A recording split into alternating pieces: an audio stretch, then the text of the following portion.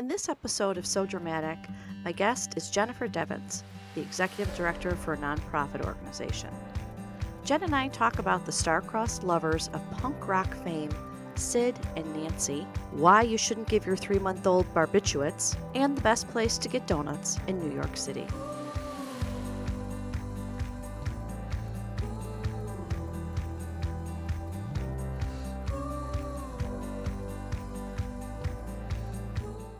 Hi, everyone. Welcome to So Dramatic. I'm Nancy Beach, and my guest this week is Jennifer Devens. Hello, Jennifer. Hello, Nancy. Thank you so much for being here.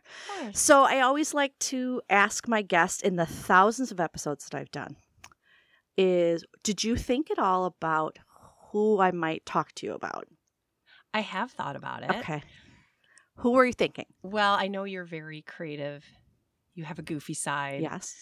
You're very smart. Oh, You see know why you're my me best friend? so well. And you paid me to do this Yes. a lot. I told you not to. I know. Oops. No, so I thought that possibly there would be something from our shared past. Okay. Like maybe a book that we had read. Okay. Or maybe I wasn't really thinking so much about a person Okay. as much as I was about maybe a shared topic or a shared experience that we may have Okay. had. Because we went to high school together, Mm-hmm. had English classes together, went to college Mhm. together. There's a lot. Yeah. There's a lot that you Right. could have drawn from Yeah. for this. So I'm all at once little, Apprehensive right, a little Right. scared. Well, there about will what be a might- test Right, what might the come up. And end. if there's an orange in Wuthering in Heights. Wuthering Heights. So we can finish each other's sentences. So I was actually Yes. thinking this could be my podcast. Take over. You got it. Basically, yeah, I can do this. Okay. Yeah. Was there anyone that you were hoping, like, oh, I hope No. we talk? No. Okay. No, not at all. Okay. Not at all. You gave me very specific instructions not to overthink it. Yeah. Yeah. And I'm an overthinker. Right. And, part of this is that I bring people on this who I love to talk with, who we, have great times laughing and talking about stuff. And, I'm your gal. yeah. And Yeah. so that's for me, it's like, I love doing this. Maybe other people would enjoy listening to this. And I don't know if that's true or not, or if that I will think be I'll true. like it. Yeah. I'll enjoy listening to it. I know that. Well, I hope guess so. I'm maybe like a narcissist, but I have been listening, as I'm editing the episodes, I'm laughing my head off. I'm like, this is so great. Well, oh, Lord, help me. Okay. So, Jennifer, are you ready? I'm ready. Okay. So, for this episode, I have chosen to cover Sid and Nancy. Sid Vicious. Oh, girl. Yeah. Wow. Okay. Okay. So because Okay. I'm an English teacher, I always have to give my sources. So my sources were the official Sex Pistols website. Okay. There's a documentary called Who Killed Nancy, Yeah. which is I fabulous. feel like I've seen that. The documentary? I feel like I have. Oh, Is there going to be a test? I mean, there's no test on this material, There is. correct? Just Okay. pay attention. You need notes? You want to take, I'm take going some- to take notes. Okay. Yes. The movie Sid and Nancy, which 1986 that came out. We know we Oh. saw that. We've watched that. No? Yeah. Oh, yeah, But okay. I believe so. But again, that's going back. Yeah. A few years, not a lot. And just lots, online articles, that kind of stuff. So also what I do is on my website, I'll have links to stuff that we talk about. So if people want to watch it or get more information, that's always there. Which they will, because Sid and Nancy, there's a lot of stuff out there. There is. Yeah. Yeah. So I just want to show you quickly the picture. Oh my Do you goodness. remember what they look like? Wow. I have in my head, just based on that 86 movie, Wow. who's the guy who played Sid? Of course, now I'm going blank. He's Sid Okay. Vicious to me. Like I can't. Yeah. He's the guy who don't played remember, Churchill. yeah. Why can't I think of his name? It's later on. We'll talk about it. Oh, I know too. Yeah. I stabbed her, but I never meant to kill her. Okay, we're going to talk about Right, that. okay, So let me tell you, okay. because again, with a lot of this, it's like I feel like, oh, I know this. I know the story, and I researched this. I thought I did not know I bet the I don't. story. Yeah. yeah. So Yeah, that's I bet a lot of it'll be new. yeah. Okay. Mhm. Okay. So on the morning of October 12th, 1978, Wow. Sid Vicious claimed to have awoken from a drug stupor to find Nancy Spungen dead on the bathroom floor of their room in the Hotel Chelsea in Manhattan. She had suffered a single stab wound to her abdomen and appeared to have bled to death. Vicious was arrested and charged with her murder. He said that they had fought the night before, but gave conflicting versions of what happened next, saying, "I stabbed her, but I never meant to kill her." then saying that he did not remember, and at one point during the argument, Spungen had fallen onto the knife. Is right. So February 2nd, 1979, almost 4 months later, Sid Vicious would die of a heroin overdose. And I don't even remember that. I mean, I knew. Yeah. So let's touch back on something. Okay. Can we touch back on the fact that I've been to that hotel? Yeah. Numerous times. Okay. Have you? Tell me. Oh, okay. yeah, totally. So in a later episode, I'm going to do a whole bunch on the Hotel Chelsea. Okay. I've been there. Because I have some reasons for that. But okay, you've been there. What is it like? I have. So it's like stepping back into a time where you can imagine everyone that was writing there and living there and being creative there. So I go to New York at least once a year. I try to. And it's actually right next door to Donut Plant. Not going to lie. My reason for going was to get donuts, which are the best donuts really on the planet. Creme brulee donut. Oh, stop. Oh, no. It's we could have a whole hour-long conversation about the donuts at Donut Plant. Oh, Donut it's ridiculous. Plant? I used to think it was Donut Planet. Yeah. And I want to say Donut Planet because they're the best on the planet. Right. But it's actually Donut Plant. But it's right next door to the Hotel Chelsea. Really? What's that neighborhood? What's the neighborhood like now? It's Greenwich. Oh, it's hip. Okay. It's hip. But I am a big Leonard Cohen fan, as you know. Yeah. And he was there for quite some time and wrote and had lovers there. Yes. And I find it fascinating. Yeah. So there is a big plaque on the outside of the Hotel Chelsea that says something, that Leonard Cohen had written there, that he had lived there. It might have one of the lines for one of his songs, maybe Burn on a Wire. I can't remember. Okay. But it's cool. Yeah. It's really cool. But they've been refurbishing it for a while. And actually, I was just checking about that. It's not ready. It was supposed to be ready for a while. And so there's people who are kind of grandfathered in who are living there and are going to be allowed to stay there. But then they're going to make it like a hotel again, I think. A proper hotel. Yeah, I think. Well, every time. But it's not ready. I've been there for, however many past years, the scaffolding doesn't move. I mean, it's as if it's like, is anything happening here? When you see the interior too, all the artists who live there, they would paint the walls and they'd paint the ceiling and you had the people, and me, that I would have loved to have sat in the lobby for a day. 100%. Right? And just who's coming past. 100%. Salvador Dali, 100%. Mapplethorpe, Patti Smith, It would have been an amazing, amazing experience. Yeah. So. Yeah. Okay, back to Sid and Nancy. Okay. What's going on? Yeah, so they were part of those famous people who stayed at the Hotel Chelsea. So he didn't contribute a lot to punk music himself, but he's one of its most famous names. So there's like this cult around him. You've got T-shirts and posters with his picture on it, and "Don't Let Them Take You Alive" and "Drugs Kill," and that, the Sid and Nancy film. Like, it's people recognize that. Yeah. But personally himself, he really didn't do much to contribute to punk music. Friends and acquaintances offer endless contradictions about him. They'll say, "Oh, he was slow," or other people say, "Oh, he was really intelligent." Or he was sensitive, but he was destructive. Or he was kind, but he was angry. He was passive, but violent. So you get these contradicting images of him. It's like, well, who was he really? But one thing they all say is that he was troubled. He for sure was troubled. So he was born John Simon Ritchie. I think it's John Simon or Simon John. I saw both, but we'll figure that out later. Basically, he's Sid. May 10th, 1957, south of London, to John and Anne Ritchie. And his mother dropped out of school early and went to join the Royal Air Force, and that's where she met her husband-to-be, Sid's father. He was a guardsman at Buckingham Palace and a semi-professional trombone player. So shortly after his birth, he and his mother moved to Ibiza, and the dad was supposed to follow them there and send money in the meantime. So they get there and nothing, no checks are coming. Nothing from Dad Sid. Yeah. Sid Sr. Yeah, John. Yes. Dad John. Yes. So nothing's coming. So they're like, oh, shoot, wait. He's not going to send any money. So they realize they've got to figure something out. So she ends up marrying another guy. She gets divorced from that guy, Christopher Beverly, 1965. Before they set up a home back in Kent, Sid then took his father's first name and his stepfather's surname. So then he was then known as John Beverly. The stepdad died 6 months later after marrying his mom from cancer. And then from that point on, he and his mom just kind of moved around all in England, all over the place. The mom was pretty absent, kind of a too lenient parent, using and possibly selling drugs. Moving from job to job, just not This explains a lot. Well, right. This explains a lot. Yeah, not a real stable environment. What do we call that? She had a loose ship. So Vicious first met Johnny Lydon, or Johnny Rotten, from the Sex Pistols, 1973. Yeah. They're both students at this Hackney Technical College.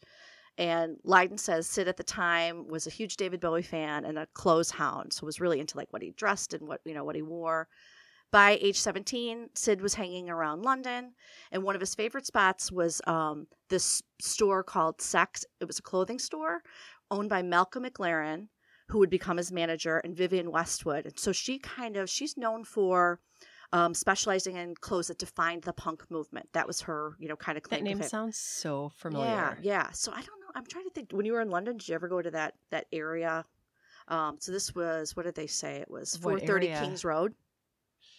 Do you remember that? Maybe. Yeah. I don't know if it's near Hyde Park or near, I don't know. I'm geographically challenged. So I actually would have to see was there a map. donut shop? Was there? If there were donuts, then yes, absolutely. Right. I was there. They had a great fish and chip shop. Right. So she was really known. So she brought the clothing to like mainstream, right? So that's kind of what this shop was known for. So John Lydon, who actually he gave Sid Vicious his nickname. So he was holding Sid's hamster named Sid, he was holding Johnny Lydon's hamster, which his name is Sid, and it bit him. And he's and he goes, "Oh, Sid is really vicious," and they were laughing because it's like the sweetest, nicest hamster. So that became his nickname. Sid is vicious. Oh, that's such a cute little story. Cute? Yeah, so cute. And then they killed the hamster, and then they ate it. And then the hamster's no longer with us. Yeah, the hamster became the lead singer of their band.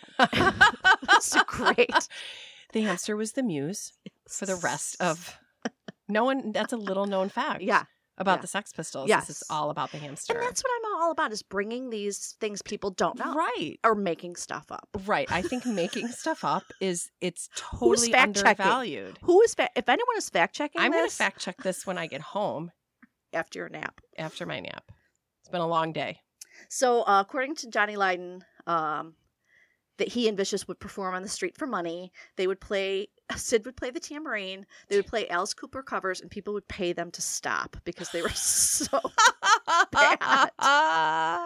That's the best tidbit you've brought so far. That's hilarious. And I'm not surprised. Yeah. Actually, if you think about it. So Vicious began his musical career in 1976 as a member of the Flowers of Romance, which included a lot of people who later would be super influential in the punk movement. He actually, which I know you're going to love this, he appeared with Susie and the Banshees. Really? Yeah. So he played drums at this gig they had. There was this really kind of notorious festival called the 100 Club Punk Festival in London. And so that he was their drummer. Were they contemporaries age-wise? Yeah. Okay. Doesn't it seem like, we're talking 73. Yeah, I know. That's bizarre. Or 76 at this point, 76. I wasn't even born. So there was this other band called The Damned, and they were considering having him be their lead singer, but he didn't show up for the audition. So typical. Well, he says they didn't tell me about the audition, that they were connived. So the guy who ended up becoming the lead singer, Dave Vanian, was also up for the position. And so Sid says he purposely made sure I didn't know about this audition so he could get the lead. So he kind of screwed me over. So he was super mad at this guy, Dave Vanian, who ended up being the lead singer for The Damned. So he was really mad about this. So when The Damned is performing at this festival, he throws a glass at him, try to hit him, and the glass breaks and shatters and blinds this girl in one eye. In the band? No, in the audience. Oh. Yeah. So he's, he just drums for Susie and the Banshees, and then he's drunk, and he hurls this glass at the stage trying to hit this guy, and it shatters in this girl. So he was arrested for that. So there's lots of stories about that. There's lots of stories about his behavior, his not so great behavior. But he was asked to join the Sex Pistols after this guy Glenn Matlock left in February 1977. They said because he was at everything they did. He was at every gig, and they're like, well, let's just have this guy. He's here anyway. Yeah. So he replaced Glenn Matlock, and they said after who had fallen out of favor with the rest of the group. So I'm thinking, how do you fall out of favor with a punk rock band? Like, what do you do? Is this guy still alive, the Glenn guy? Yeah. Yeah. So what, like, are you too nice? Right. Do you not, you don't have enough piercings? You don't destroy enough hotel rooms? So. Right. You're not angry enough. So I actually was like researching. So I'm like, why did they kick this guy out? And why did they? I know you know. You know what he says? Glenn? Yeah. He goes, I think it was the fact that I like the Beatles. Fair enough. I'm like, okay, that's kind of fair enough, right? Isn't that great? That's hilarious. Yes, the Beatles are a polarizing band. I think at that age too. I think 76. They're so poppy, mainstream. They're like, absolutely, this is what we're against. We're against this establishment. It probably would be similar to saying, you know, I like the Beach Boys, or I like. I mean, come on, you can't be a member of the Sex Pistols and like the Beach Boys or the Beatles. It just doesn't work. Right. So their manager, Malcolm McLaren, had said, if Johnny Rotten is the voice of punk, Sid Vicious is the attitude. Oh, I like that. I do too. Yeah. McLaren also said that if he had met Sid Vicious first, he would have been hired as the lead singer. If he had met him before Johnny Rotten. Because he said he just had he was more charismatic. Vicious was way more charismatic, and he would have been the Sex Pistols frontman. And so Johnny Rotten kind of realized that. So Johnny Rotten's in the Sex Pistols. You know, he and Sid were friends.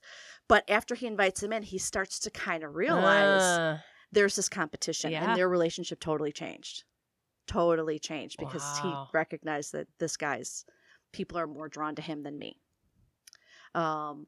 So they said Sid Vicious was described as having the iconic punk look. On image alone, he's all punk, right? When you look at him, it's like black spiky hair, the curled lip, 100%, the ripped t-shirts. He looked like he needed a really good bath. Yeah, and a meal. Right? Wasn't he like and a cheeseburger. 90 pounds wet? Yeah. And like the chains around his neck. Yeah. So just that you just like, oh my gosh, he was. Yeah. Yes. Skinny, white, just pasty and although Johnny Rotten had a look that would suit a punk. Oh, for sure. Yeah. Yeah. You know. He is, I guess. Yeah. Okay. So he played this first gig with the Pistols April 3rd, 1977. At this place called The Screen on the Green in London. And according to Paul Cook, who was the Sex Pistols drummer, he said those first few months when Sid joined the band, and up until he met Nancy Spungen, he was a dedicated worker. He tried really hard to learn to play. So he really didn't know how to play the guitar. So a friend of his even went further to say that one night they were hanging out together in this apartment. She went to bed. And he stayed up all night with a Ramones album and a bass guitar. And she said, when I got up in the morning, he could play. Like he was That's an awesome story. Yeah. She's like, I have to. She's like, he would work hard. So this is before meeting Nancy. This is him, basically teaching himself. But the stories of his bad behavior are more famous. Yeah. Right. And add to that persona. Right. He was infamous for getting into fights almost every time he went out. Wow. Usually pulling off his belt, and he'd hit people with it. One friend told a story of how he killed a cat in front of him by hanging it in a noose. He once assaulted a journalist with a motorcycle chain. Well, and back in those days, cell phone videos and all that, obviously we have the recollections, but can you imagine if that was today? No. Like all the footage? I know, but I'd love to see. I know, I'd love to see it too. Damn it. There's another story. So this one article by the Charlotte Robinson is called So Tough, the Boy Behind Sid Vicious Myth. She talks about an incident that he was going through heroin withdrawal. He simultaneously vomited and defecated on a groupie while she's performing oral sex on him. Yeah, it's a great story. I'm speechless. Yeah. I mean, this is like That's the stuff that you're like, the drug that is fueled craziness. Awful. Yeah. Once at a truck stop when he was on his way to San Francisco for this tour that they were doing, some rednecks, we'll put that in air quotes because that's kind of politically incorrect, but they questioned his toughness. So he took out a steak knife. Oh boy. Stabbed it through his hand and then continued to eat his meal. Oh my God. Yeah, so that's the part of that right, the how crazy he was and the things that he would do, right? So a lot of his friends said they really couldn't understand his behavior and why he was acting like that, like what was causing this, until they met his mother. Like you had said before. Yeah, it makes sense. Yeah. They learned about his upbringing and they thought, oh yeah, that makes sense. Right. Yeah. 100%. She couldn't even look after herself. They said she was not able to look after herself. And when he was little, there's a story that she was selling and transporting drugs. And so when they would cross like the border between countries, she would stuff, he was a little boy. Oh gosh. She would stuff them in his pants and make him carry them. Oh, that makes me so sad. I don't want to hear that. Yeah. I don't want to hear that.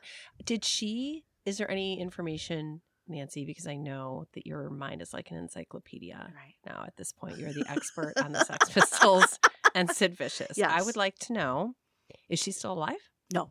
Okay. Yeah, we'll talk about Okay, what we happened will. to her. Yeah. Okay. Yeah. Parents are the root of all evil. But you did not hear me say that. I love you, Mom and Dad. I gotta edit that out. Yeah. So I mentioned before, he's in the band, but he really can't play well. He really didn't have much bass guitar experience. So he was the drummer for Susie and the Banshees for like a brief second. But he didn't even like that. The album, Nevermind the Bullocks. Remember that? The album. I can picture it. Yeah. So he didn't even play the bass guitar in the recording of that. So he's not even really on that album. He appeared in 2 songs, Anarchy in the UK. But the other guy before him, he played the bass for that. That song was already out on a single. So that was already recorded with Glenn Matlock, the guy who was there before him. And this other song, In Bodies, which I don't remember that song, but he was allowed to play on it, but they overdubbed it later because it was so bad. So due to intravenous drug use, he was actually hospitalized with hepatitis during the recording of the album. So what did he do? So he played like the live stuff, but the album itself, he's not technically really not on it. Okay, interesting. Yeah. So during that period when he was in the hospital for hepatitis, his main visitor would have been his girlfriend, Nancy Spungen. Are we going to talk about how they met? Yes. Okay, because I can't remember that.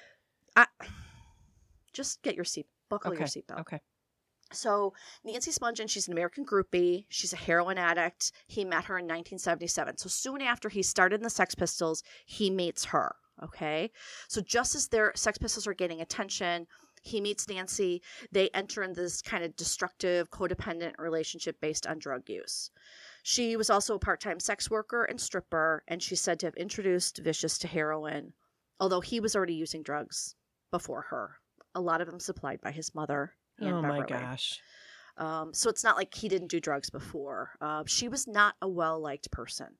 She tried to hook up and get a rock star boyfriend continually. She was always trying to find, somebody.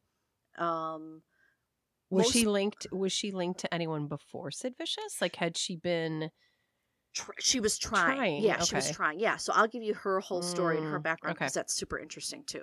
So, most people could not stand to be with her for more than one night. So if someone would hook up with her, they'd be like, I cannot stand you. I cannot be around you. That's how so the odd thing is that, and most people in that crowd, so she's in like this punk music crowd, they would say, stay away from her. She is bad news. Well, and that's saying something. Yeah. Right. That's saying something. If this crowd is like, oh yeah, anything goes. Right. Yeah. That's bad. Yeah. So I thought the exact same thing. She was described as a manipulator and an intimidator. So let's talk about her background because I think that's important to understand. So she was born February 27th, 1958. Her family, they were an upper middle class Jewish family. They lived suburb of Philadelphia. So her father was a traveling salesman. Her mother owned an organic food store called the Earth Shop. So this is, Wow. in the late 50s, which is kind of cool. So young Nancy was a really difficult baby. She would throw crying fits and temper tantrums late into childhood. At 3 months old, she was prescribed a liquid barbiturate Oh, come on. by a pediatrician. Hmm. Right?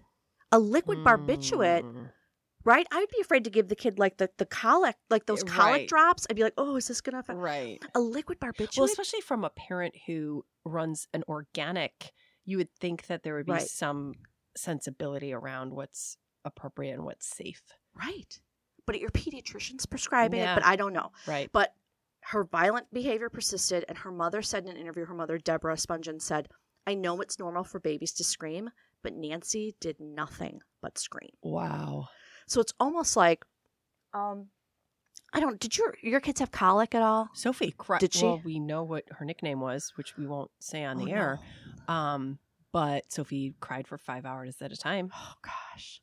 See, I didn't. Consistently. Oh, so it's like a colic and that horror. Yeah, that's. Yeah, it's a horror show. Yeah. It's a horror show. Yeah. And I think, and I'm sure, you'll tell us about her later years, Yeah. but potentially there could have been a diagnosis somewhere in there that may have been missed or may be diagnosed today in Mhm. 2019. Yeah.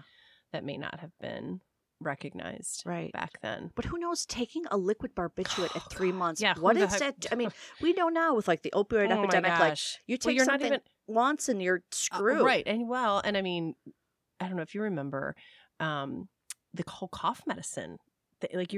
Cough medicines don't work Mhm. for the most part, and you're not supposed to give them to children. So my point is that that's not even a barbiturate. Right. I mean, that's cough medicine, Right. which we know, a little bit more about those things today, but that's crazy.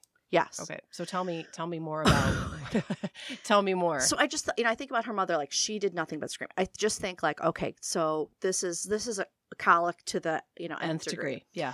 So she scored superior on intelligence tests at the age 5, and she was allowed to skip the 3rd grade. So super, super smart. There could be something there that, like I said, she could have been diagnosed with Right, today right. versus back then. Yeah. She excelled academically, but had few friends. Yep. She was temperamental. She exhibited violent behavior towards her sister, Susan, but was very caring towards her younger brother, David. She had allegedly threatened to kill a babysitter with a scissors and attempted to batter her psychiatrist. And he accused her of acting out for attention. I love that. Oh, you're just trying to get attention. It's like, yeah. Yeah. You think? I am. Right. I am. Help me. Right. Help me. This is a I have- proverbial cry for help. I know. I literally have a cartoon on yeah. my desk Yeah. with this kid scrawling "help me" on the wall, and the mother sitting there and says to her friend, "He's just doing that for attention." Right. Yeah.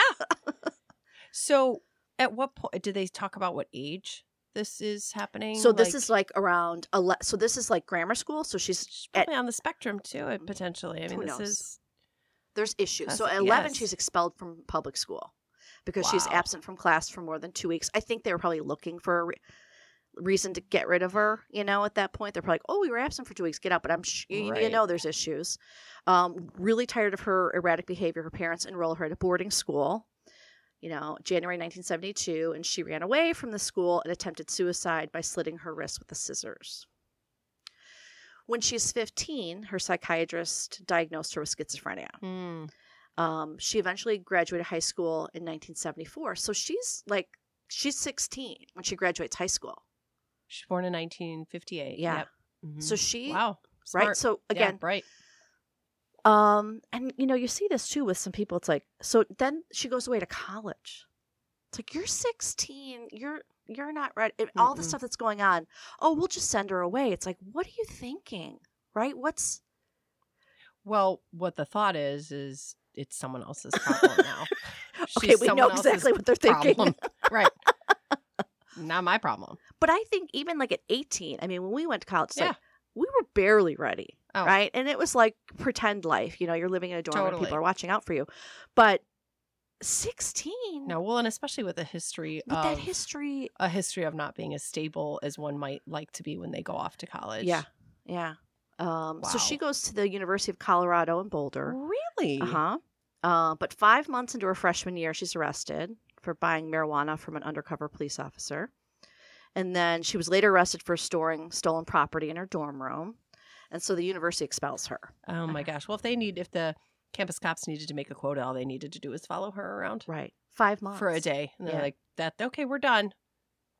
Her father travels to Boulder and accepts a plea bargain for her, which results in her being banned from the state of Colorado. Oh my.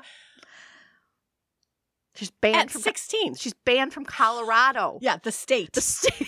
Not the you uni- can't go. Right. Because I was yeah. like, oh, the university. I'm like, no, the state. What? The state.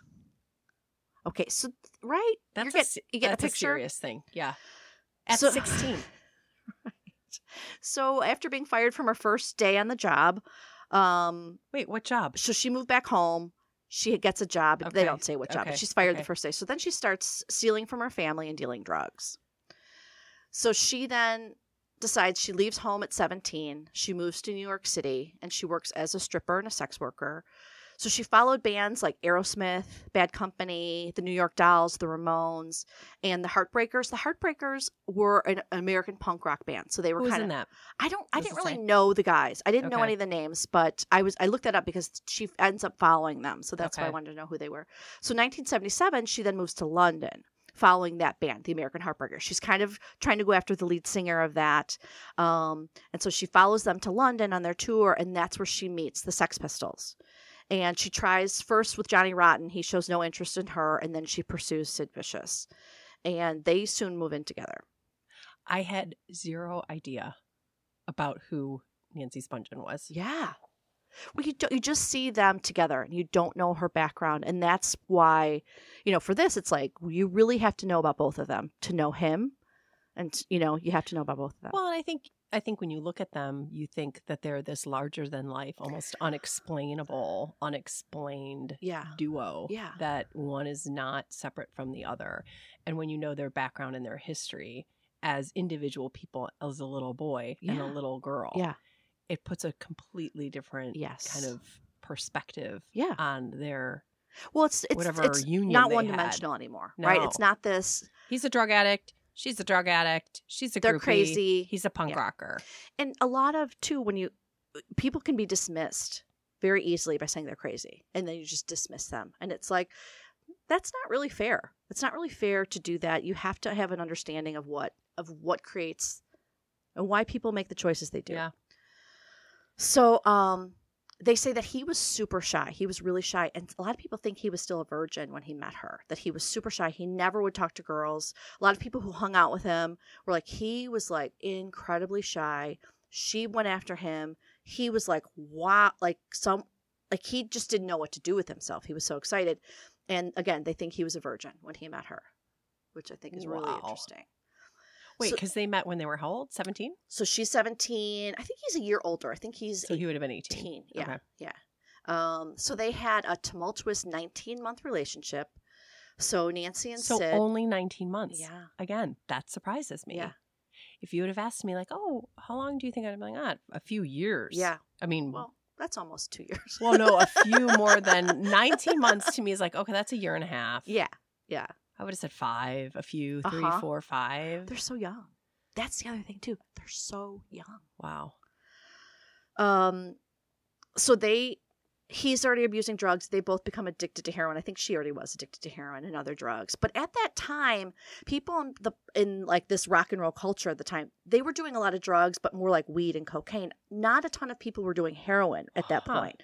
So many more would I think eventually Keith do it. Richards was. Let's But be yeah, honest. people would not that they didn't, Right. but initially it wasn't like, oh, punk rock, we're all doing heroin. Right. They were right. kind of like, that wasn't the "Ooh, thing.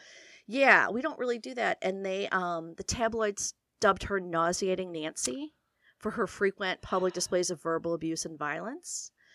And most descriptions people gave of first meeting her was that she was incredibly loud, self-centered, and obnoxious. And I mentioned that before. People were like, couldn't stand her for more than one day. Right, one day, yeah. So intense, so One hard to and be done. around, manipulator. So again, but we're looking back to this is kind of how she was her entire life, and then maybe just started to self-medicate, right? January 1978, the group, the Sex Pistols, embark on a U.S. tour without Nancy. She's at home. She's back in London. It only lasts a few weeks because of multiple show cancellations and deterioration within the group. So basically, there was a ton of tension between this Malcolm McLaren, who was their manager, Johnny Rotten, and Sid Vicious. We mentioned about Johnny, Sid, and Sid kind of the relationship deteriorating because Johnny sort of felt like Sid was, getting more territorial attention. And right. Johnny felt that McLaren was trying to wreck everything, and anything that made the Sex Pistols great, he was having issues. Johnny was having issues with their manager and felt that he wasn't managing the band right. So also Sid's worsening heroin habit and his negative interactions with members of the audience were really affecting the tour as well. In San Antonio on this tour, he hits an audience member on the head with his bass guitar. That's right. That's not good. I don't know if that should be part of your your the repertoire. Act. Yeah. And then before they took the stage in the Longhorn Ballroom in Dallas, Vicious, again, heroin withdrawal, carves on his chest with a razor, "Give me a fix." Have you ever seen that picture of him? No. So he literally takes a razor blade and carves "Give me a fix" on his chest. It's brutal. Oh. Yeah. So after this tour, the group falls apart. So then Sid was free to do whatever he wanted. Wait, so after that, the Sex Pistols was no more? Yeah. See, this is another fascinating thing that again, before this conversation, Sid and Nancy would have been together for 10 years, according to me. Right. The band would have been around. I had no idea that it was that short-lived because it sort of has a life of its own. And I think there was another album that came out after that tour. I think that was part of what the tour, they were working on another album. So I don't know, maybe I think there's 2 albums. I'm not totally sure about that. But the longevity is not what I thought it was. Yeah. And then what did Johnny Rotten started? Public Image Limited. Right. He started that. Mm-hmm. Okay. So after the tour, so again, he's left to do what he wants. So he kind of does Total Path to Destruction. And he also covers some lead vocals, including My Way. I love his, right? Oh, yeah. Remember that video?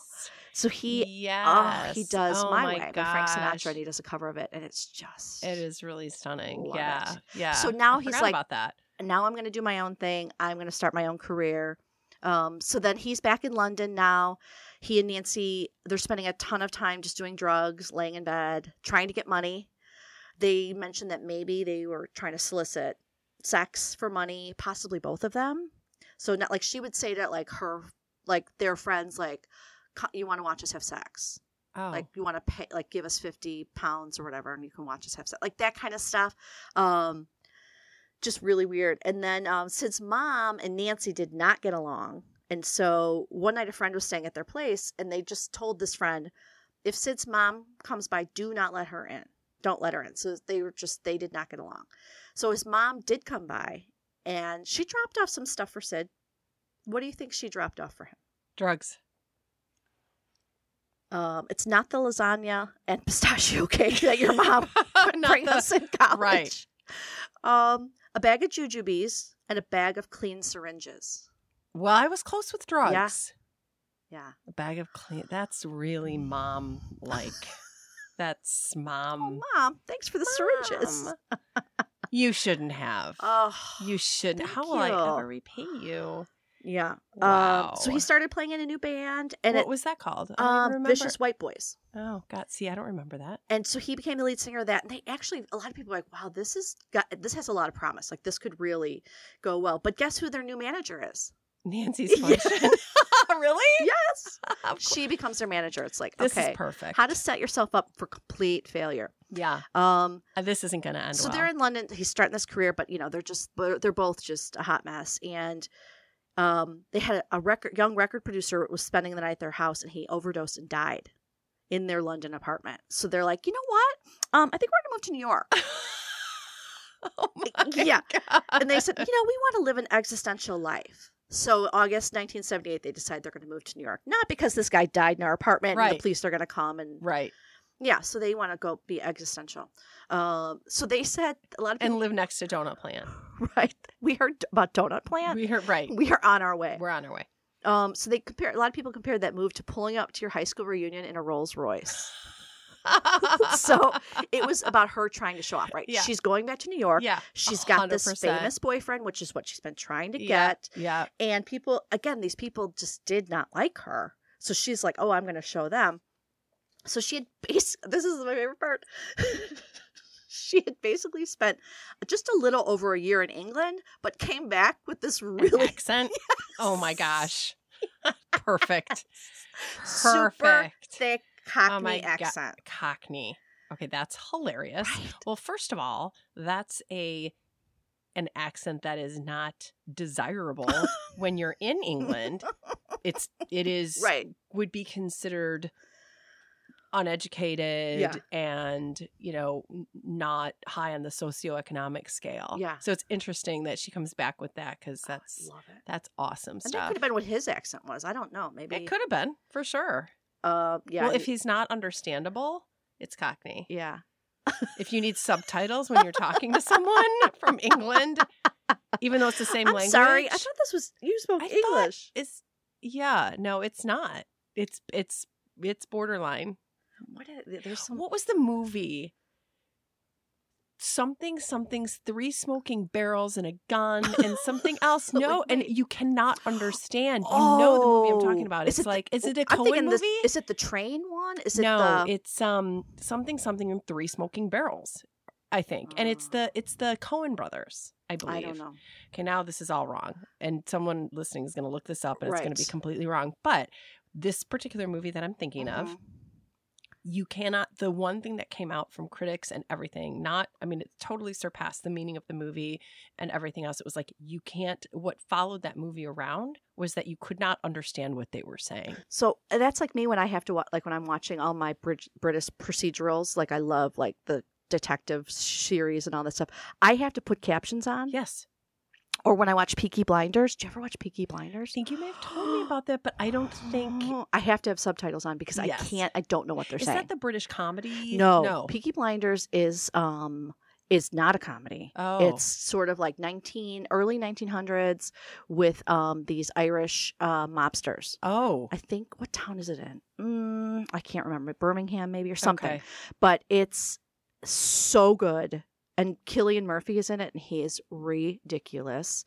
And it's so good. They kind of use modern music for it's like one of those, but it's set like, it's set in the right after World War I. Okay. He and his brothers were in World War I, and they're coming home, and they run like a OTB kind of a thing, Okay. but they're involved in the illegal activities, and they're gypsies, and it's so great. It's such a great series. Is it on? It's on. I think season 4 is coming out soon. Hopefully. Okay. Well, it's yes. so great. Yeah, but I literally there's so many shows that I have to have the subtitles because I don't know what they're saying. Right. So that could be. They check in the Hotel Chelsea, room 100, and that's where they spend most of their time consuming drugs. She was able to actually arrange some gigs, and they sold them out, and they made a lot of money. But he was so wasted that he could barely function at these. Wow. Like, it was just sad. He could hardly stand on stage. It was really, really bad. So their destructive relationship culminated in Spungen death on October 12th, 1978, from an apparent stab wound. So this is where that documentary is super interesting about who killed Nancy. So I was watching it, and they are interviewing people who were there that night. So did it happen at Hotel Chelsea? It did. Okay. Yes. So everyone who was there that night, so they're having this party in their room. So it's like Hotel Chelsea. People are in and out of everybody's room. Sure. They're hanging out. It's, everyone who was there, people who were literally there in that room, swear there is no way he could have killed her. That they had a party, and by 4 a.m. he had taken so many drugs, and he was completely passed out. And they think by 6 or 7 she was dead. And people left the room at 4. They're like, this guy couldn't function. He was taking this drug that they used for like cancer patients, like to help cancer patients, and it would literally like knock you out, incapacitate you. Incapacitate so how he could have right. That even for him, like to get you couldn't even get angry, up, like you were so out of it. Yeah. To be enraged, they're like, people were like, we left at 4. She's dead by 6 or 7. There's no way. Who else would have had a motive? Right. Okay. So, and the knife that was used to stab her was sitting on a suitcase, completely clean. cleaned off, no fingerprints, completely wiped down, laying on top of a suitcase. And they're like, if he was that, it's not like he's suddenly, oh, it's 6, I'm perfectly fine. I'm going to be conscious enough to take this knife, stab you, and then wash it and clean it and get the fingerprints off. They're like, this is not possible. Right. And there was no money found in the room. And that night, Nancy had been flashing all this money that they had made from the recent gigs. Okay. So he had just been paid all of his royalties for the song My Way, paid in cash. Oh my! They had all the money from the gigs. She had stacks and stacks of money, and it was all gone. Okay, so then what? Okay, continue. So they said there were people in and out of that room that whole night, all night, including drug dealers and junkies. And there was one specific guy named Michael who was said to have been seen later with a big stack of cash with Nancy's purple hair tie around it. The police never interviewed any witnesses from the hotel. They never interviewed any of these people who were in and out of the room. There are fingerprints, if you look at the police report, there are fingerprints of 6 people having been in the room. And they identified all 6 people, which means they all had records. And otherwise they wouldn't be in a database. Right. And they never talked to those 6 There's no evidence that they questioned any of those Is people. the Michael on the list? I don't know. All the names are blacked out. You can't see the names. Wow. Mm-hmm. Never heard that. Wow. Yeah, you hear he killed her. Of course. 100%. So, which it makes perfect sense that if you are completely strung out, that scenario doesn't match someone who is completely strung out. Mm-hmm. Yeah. And where's the money? Like, where's the money? Where's the money? Like, where's stacks and people are like, you really shouldn't have that sitting around. But, again, they're all hanging out. And so he's passed. They leave at 4. She's dead by 6 or 7. It's just, horrific. So, but other friends who weren't there. So in this documentary, they interview other friends who were not there. And their speculation was that she stabbed herself. That he was innocent. And so... Stabbing yourself? Well, this is why. So, to me, someone said to me, she just did it to herself because that's what people like to do. Like teenagers who cut themselves. And he said he thought she was so desperate for attention and stabbed herself, thinking Sid would come to her rescue, but that he was passed out. So friends mentioned that they would have a fight and she would start cutting herself. But what about the money? Right. I mean, that's all fine and good from a psycho.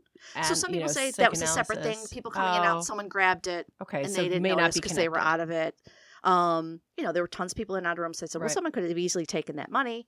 And not be connected to her murder. Right. But again, would she stab herself and then clean off the knife and wipe it down and then put it on top of the suitcase in the room?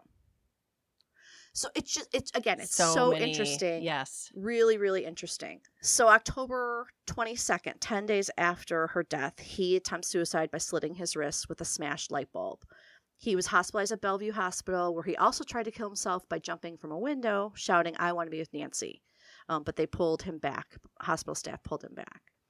November 1978, he's giving this interview, and I actually watched this interview because I read the interview and I thought, I just didn't understand the context. And I'm like, I want to see this. So I actually found this interview and watched it. And he says that her death was meant to happen. And that Nancy always said she would die before she was 21.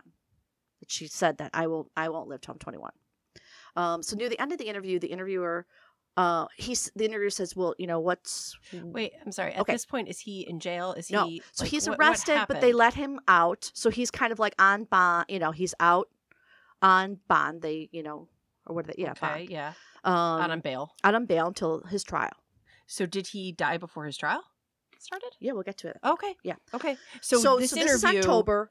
So she dies in October. He slits his wrist. He ends up in the hospital. Then in November, so we're just a couple months after, end of November, he gives this interview talking about her and then saying he would like to have fun, that's his main objective in life. And the interviewer says, "Are you having fun?" And he looks at him, he's like, "Are you kidding?" And so when I read that, it was like, oh, I want to have fun. Like, oh, it made it sound like he was like, just like this party guy and he didn't care. And that was not the tone at all. He was like, well, I would like to have fun, but I'm not. And I can't, like, it was such a different tone than how you would read it. And he says, well, the interviewer said, where would you like to be? He's like, under the ground. So he's really devastated by this. So he's under the suspicion of murder. They release him on bail. And then he goes out and, of course, gets in a fight at a club. He beats up Patti Smith's brother.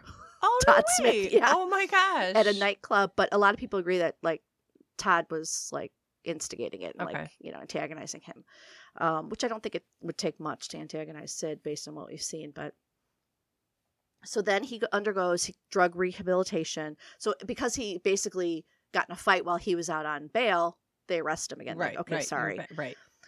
So he goes to detox. He's on Rikers Island for 55 days. Horrible, not the best detox, miserable environment. 55 days.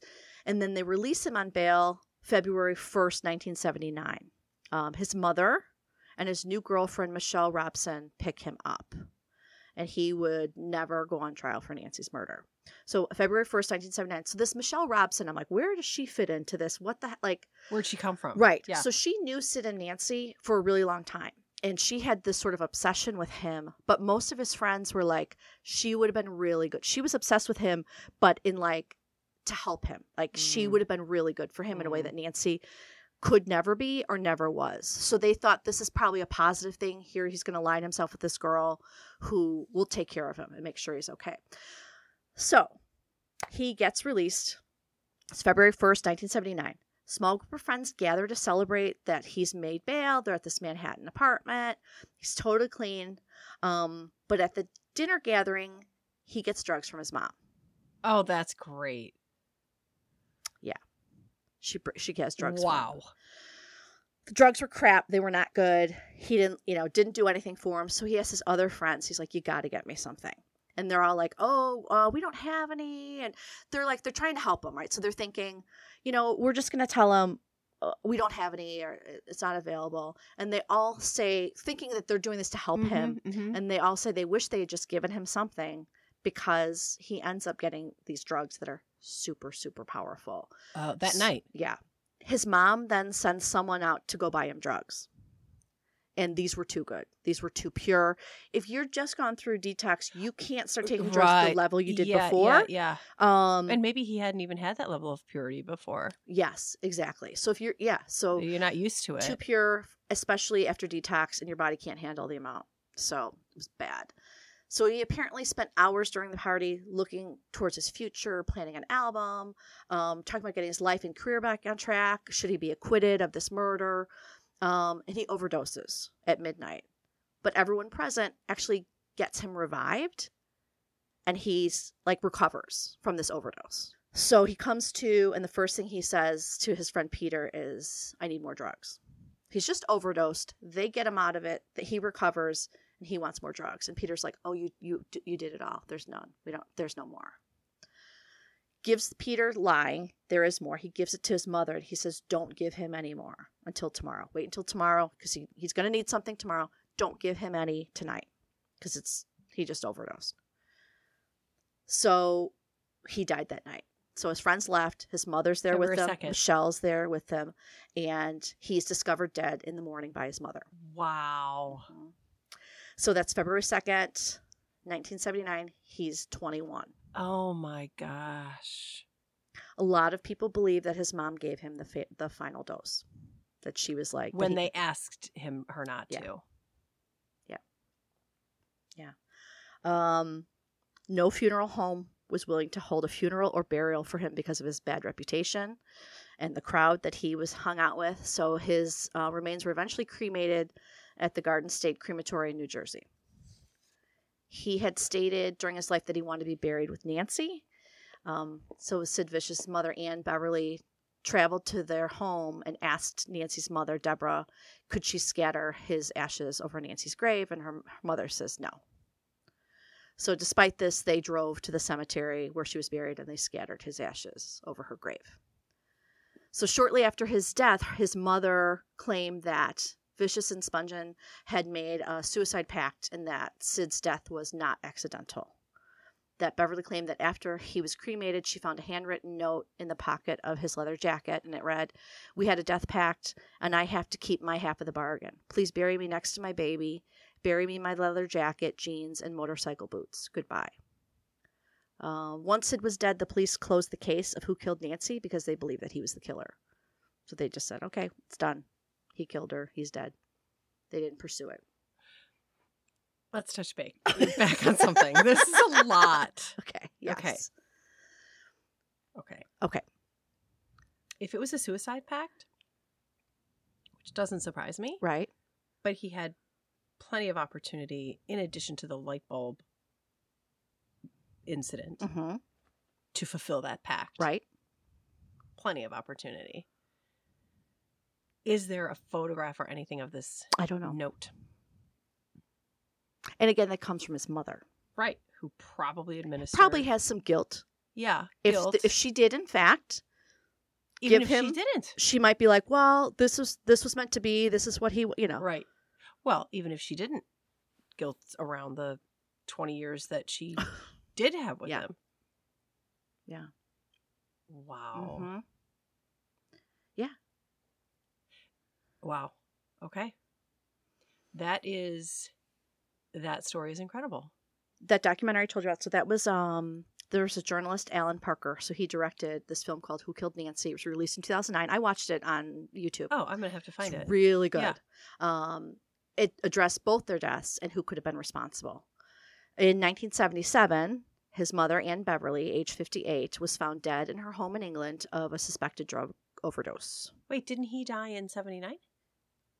Yes, this is 97. Oh, 97. I'm sorry. 97. I thought you said 77. Okay, got it. 1997. Yep. So according to reports, police were tipped off to check on this registered drug addict when several friends received letters from Beverly stating she was planning to kill herself. So she died age 58. Various bands over the years have recorded songs about Sid Vicious. In 1982, the band The Exploited had the song Sid Vicious Was Innocent on their album. Troops of Tomorrow, former frontman for The Clash, Joe Strummer, recorded Love Kills. And the Dum Dum Club for Sid and Nancy soundtrack. Do you remember the Sid and Nancy soundtrack? No. Oh! But this conversation is definitely there. Okay. I will be following up. I'll be watching the Who Killed Nancy. I will be. Yeah. So that soundtrack, the Sid and Nancy soundtrack. So the Ramones had that song "Love Kills" on their album. I know that one. I know that song. The Pogues, "Haunted." Really? Okay, hold on. I'm going to play it for you because I can't play it here. Hold on. I'll pause. Sorry, guys. We got to pause. Okay. So I had to play that for you because that song "Haunted" by the Pogues. Everyone listen to that. Just go on YouTube, listen to that. It's such a great song. And that whole album has some really, really great songs on there. I have the tape. I think. Well, that's some great stuff. Cassette. No, that is like ridiculous. And it just brought me back. I know. 100%. Aren't we back in our dorm room? Yeah, totally. 100%. I have a lot of follow-up to do. Bangs? I did not know that there would be homework or any follow-up after this, but... Well, that's good. That's the whole point, right? Yeah. There's also, which I didn't realize was Foster the People.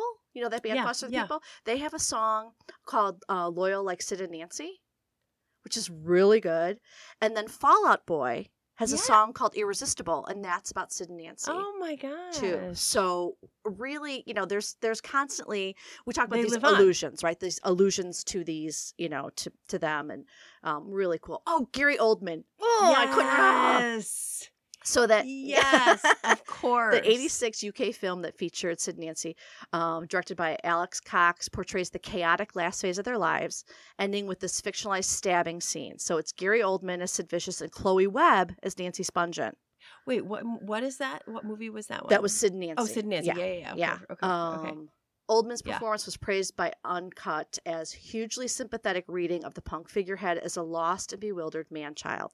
But again, he was only 21 when he died. He was a lost and bewildered man-child. He was a child, that's right? Exactly that's okay. So do you remember the movie? What's the best line of that movie? Do you remember? No. Oh my gosh. Okay. My favorite line in that movie. So they go back to her. I have to rewatch it. They go back to her family in Philadelphia. They're in the car. It's Sid, Nancy, I think the grandma and like her mom and dad or whatever. They're driving in the car and they're driving through her town and she's pointing out, oh, I did this here. And she points to this roller rink and she's like, oh, I won this award at the roller rink. And her grandma goes, Nancy, don't fib. And she goes, fuck you, grandma. Remember that? No. Oh, it's the best. And it's like these like middle these white bread, middle class, this grandma, and they are just like, they just don't, it's like one of these things. It's not like that. They do not fit. It's this weird. They don't fit. It's so great. Oh my gosh, that's awesome. Add that to the list of things I have to watch. I have to listen. We'll have to have a part 2 of this, so then I can come back more educated and say, with my memories. Tell me what I was wrong about. Yeah, exactly. Right. So according to the website, so the Sex Pistols have an official site. They say the Sex Pistols are the true originators of punk. No one else had their attitude, their balls, or honesty. The Pistols were inspired by anger and poverty, not art and poetry. Wow. They are punk. Everyone else was punk rock. Wow. Isn't that awesome? Yeah. So I love that it's sort of that, like, we're not trying to be artists. Right. No, we're angry. Yeah. We're really angry. We're poor. We're mad. Yeah. We're really mad.